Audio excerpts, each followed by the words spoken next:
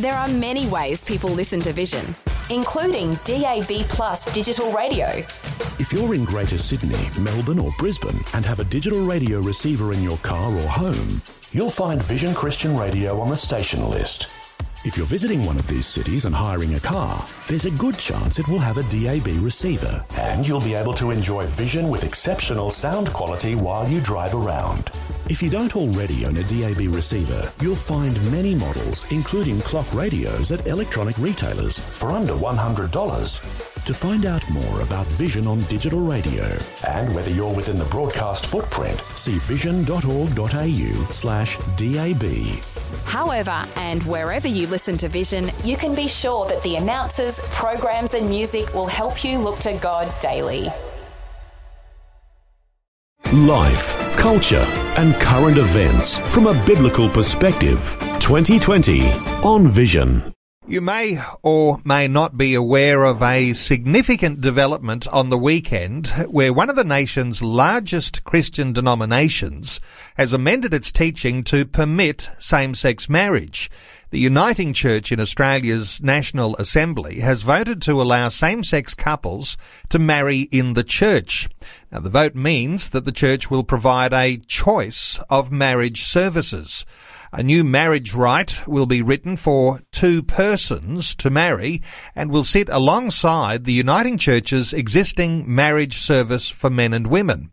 Well, let's get some insights from the man that many would argue is Australia's best known Uniting Church minister, but also the most outspoken advocate for marriage between one man and one woman, the Reverend Fred Nile. Fred Nile is a member of the Christian Democratic Party in the Legislative Council in New South Wales. Fred Nile, welcome back to 2020.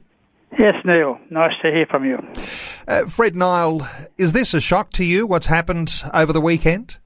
No, it's not a shock, but I just need to clarify one part of your introduction. Yep. Because the Uniting Church, I was in the Uniting Church as a minister for 17 years, and when they announced that the new policy was to ordain practicing homosexuals, not converted homosexuals, but practicing homosexuals, I then sent a letter to the Uniting Church resigning from the Uniting Church, and I was pleased that I joined then the Evangelical Congregational Churches, and they actually elected me as their president the next year. Okay. So I went from being thrown out to being promoted. Well, that's interesting because you probably still are the best-known Uniting Church minister, even though now that is history. Yes. But Fred, not a shock to you. You saw it coming. When the policy changed, you decided to resign and you're out of the Uniting Church. What sort of feedback have you been receiving from colleagues and people that you've known as part of the Uniting Church now for a long, long time? Yes, well, I'm still a member of the confessing assembly of the Uniting Church. The evangelicals in the Uniting Church have formed a church within the church of confessing congregations who confess the traditional Christian faith, evangelical faith. And a lot did resign and leave, but a large number stayed in the Uniting Church under this covering of this special assembly of evangelicals. And they've been putting out a lot of material, which I get as a member, condemning the whole proposal and also the deception in the wording of the motion that was put before the delegates. And you did use the word yourself. Nowhere does it mention same-sex marriage. It just, in small print within the definition, it just says that any two people or any two persons can get married. A lot of naive people might think, well, that's what marriage is, between two people, a man and a woman, and not realise they're actually adopting same-sex marriage. That was the intention of the board of the Uniting Church who make these decisions. As you say, I know most of them. I know where they come from, and they're very tolerant of these shifts in church practice and belief, unfortunately. So when we talk about a word deceptive, your take on the movement of the Uniting Church away from what most people who are Christians would argue would be a biblical authority on marriage. What are your thoughts about the shift?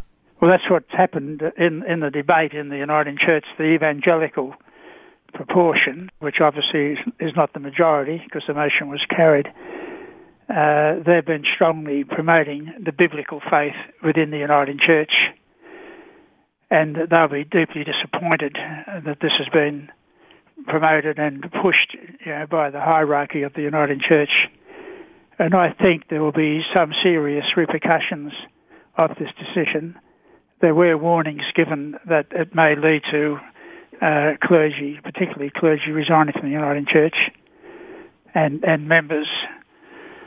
So we'll just have to wait and see what happens. But it's a very sad development, because people, as Christians, we all think, the church is all one, we all believe the same, all based on the Bible, what Jesus Christ taught, and suddenly you see these major shifts. So we're not a united Christian church in that area. Some will say that this is a little bit like an experiment. In fact, it's described as a two integrities solution, which attempts to allow two beliefs about marriage to coexist in the one church structure. I wonder what your thoughts are on whether you think that could work in the church. I don't believe it can. It's confusion, and I would go further and say it's actually hypocrisy. And I'm not even sure, whether the majority of the grassroots members of the Uniting Church would agree with this policy. But it's a vote taken by the delegates to the National Assembly, a couple of hundred people.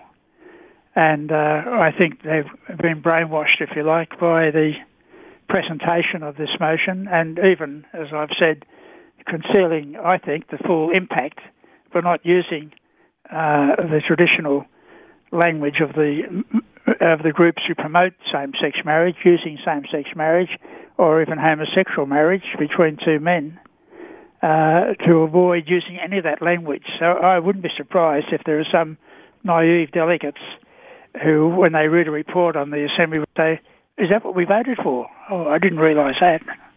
As I understand it, the report that gave rise to the change wasn't debated at the Assembly before the new marriage definition was adopted. Is that part of your thinking, that there were some delegates there thought that they were voting for something, but in fact it looks as though they've had the wool pulled over their eyes? Is that what you're saying? That's my belief, because I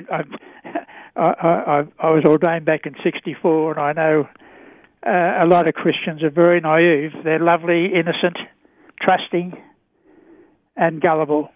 And I think they've been taken advantage of with this motion that's been passed. Another dimension here is the suggestion that multicultural and Aboriginal bodies within the church were not able to properly participate with the idea of even having interpreting services available. Is that something that you're aware of? Well, I know there is a large Indigenous proportion of the Uniting Church, and the ones that I know, the pastors are evangelical. And I think a lot of them will now have to have a very serious consideration. Can they remain in the Uniting Church, or can they still remain affiliating their Aboriginal church within the Uniting Church? Has it been the case in your historical knowledge where the sort of debate that usually would be very open before an assembly like that was taken behind doors into closed sessions? I imagine so that somehow or other something could be steamrolled through like this. Is this something that you've seen before in the Uniting Church? Yes. It's not a new strategy.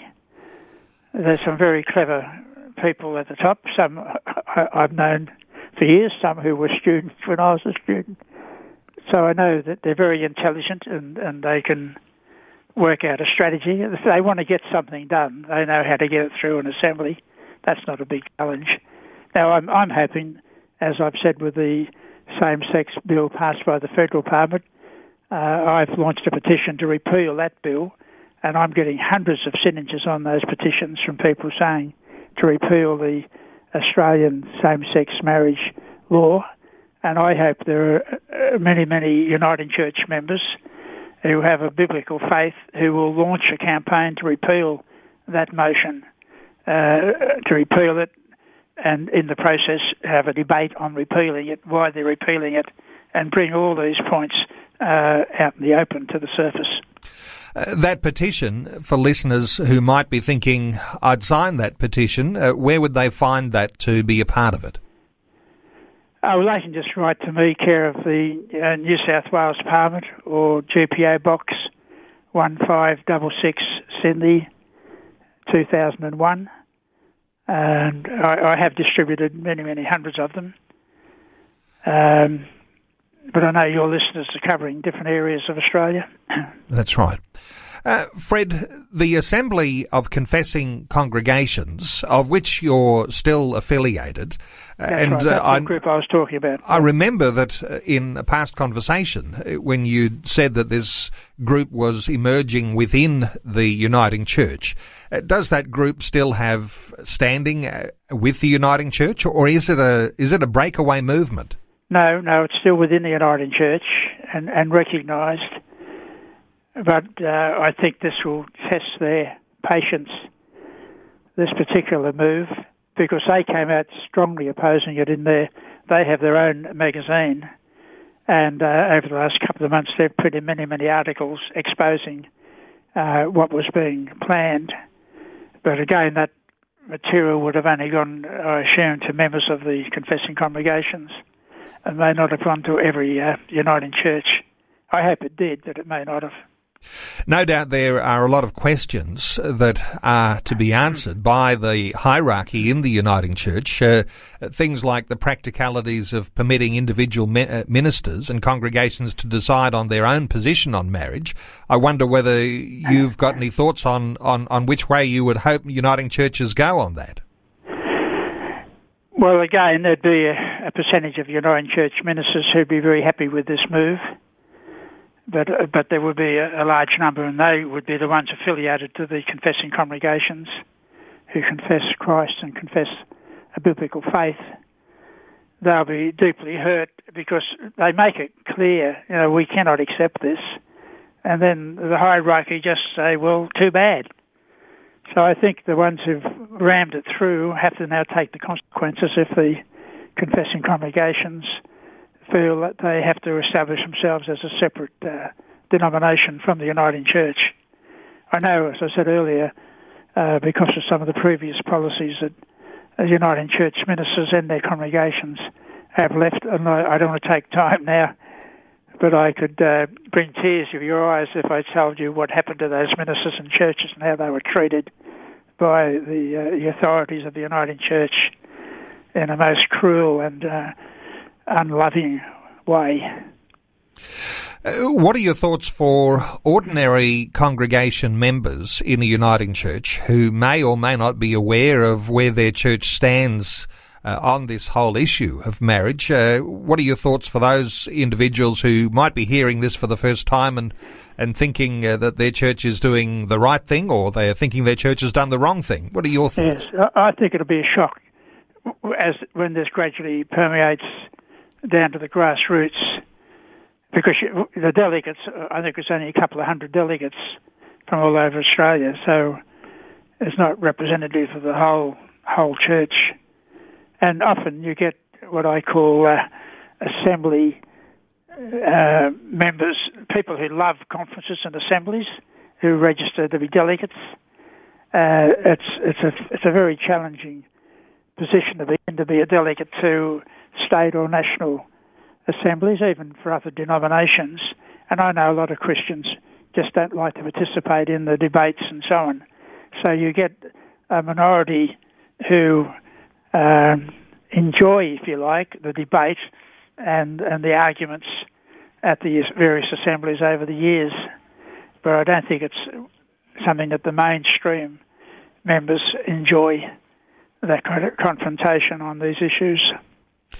Well, Fred Nile, I want to thank you for your candid comments and reflection here, and I know that every listener to our conversation will note your disappointment with the decision that has been made, and I'll point people to some of the detail that you regularly are dispersing from your position as a member of the Christian Democratic Party, the leader, in the Legislative Council in the New South Wales Upper House. Fred Nile, thank you so much for taking some time to share your thoughts with us today on 2020. Thank you. And if anyone wants information, just write to me. If you can't find an address, just write to me, care of the New South Wales Parliament House. Before you go, thanks for listening. There's lots more great audio on demand, or you can listen to us live at visionradio.org.au. And remember, Vision is listener supported. Your donation, large or small, will help us continue connecting faith to life for hundreds of thousands of people across Australia and around the world. Learn more or donate today at visionradio.org.au.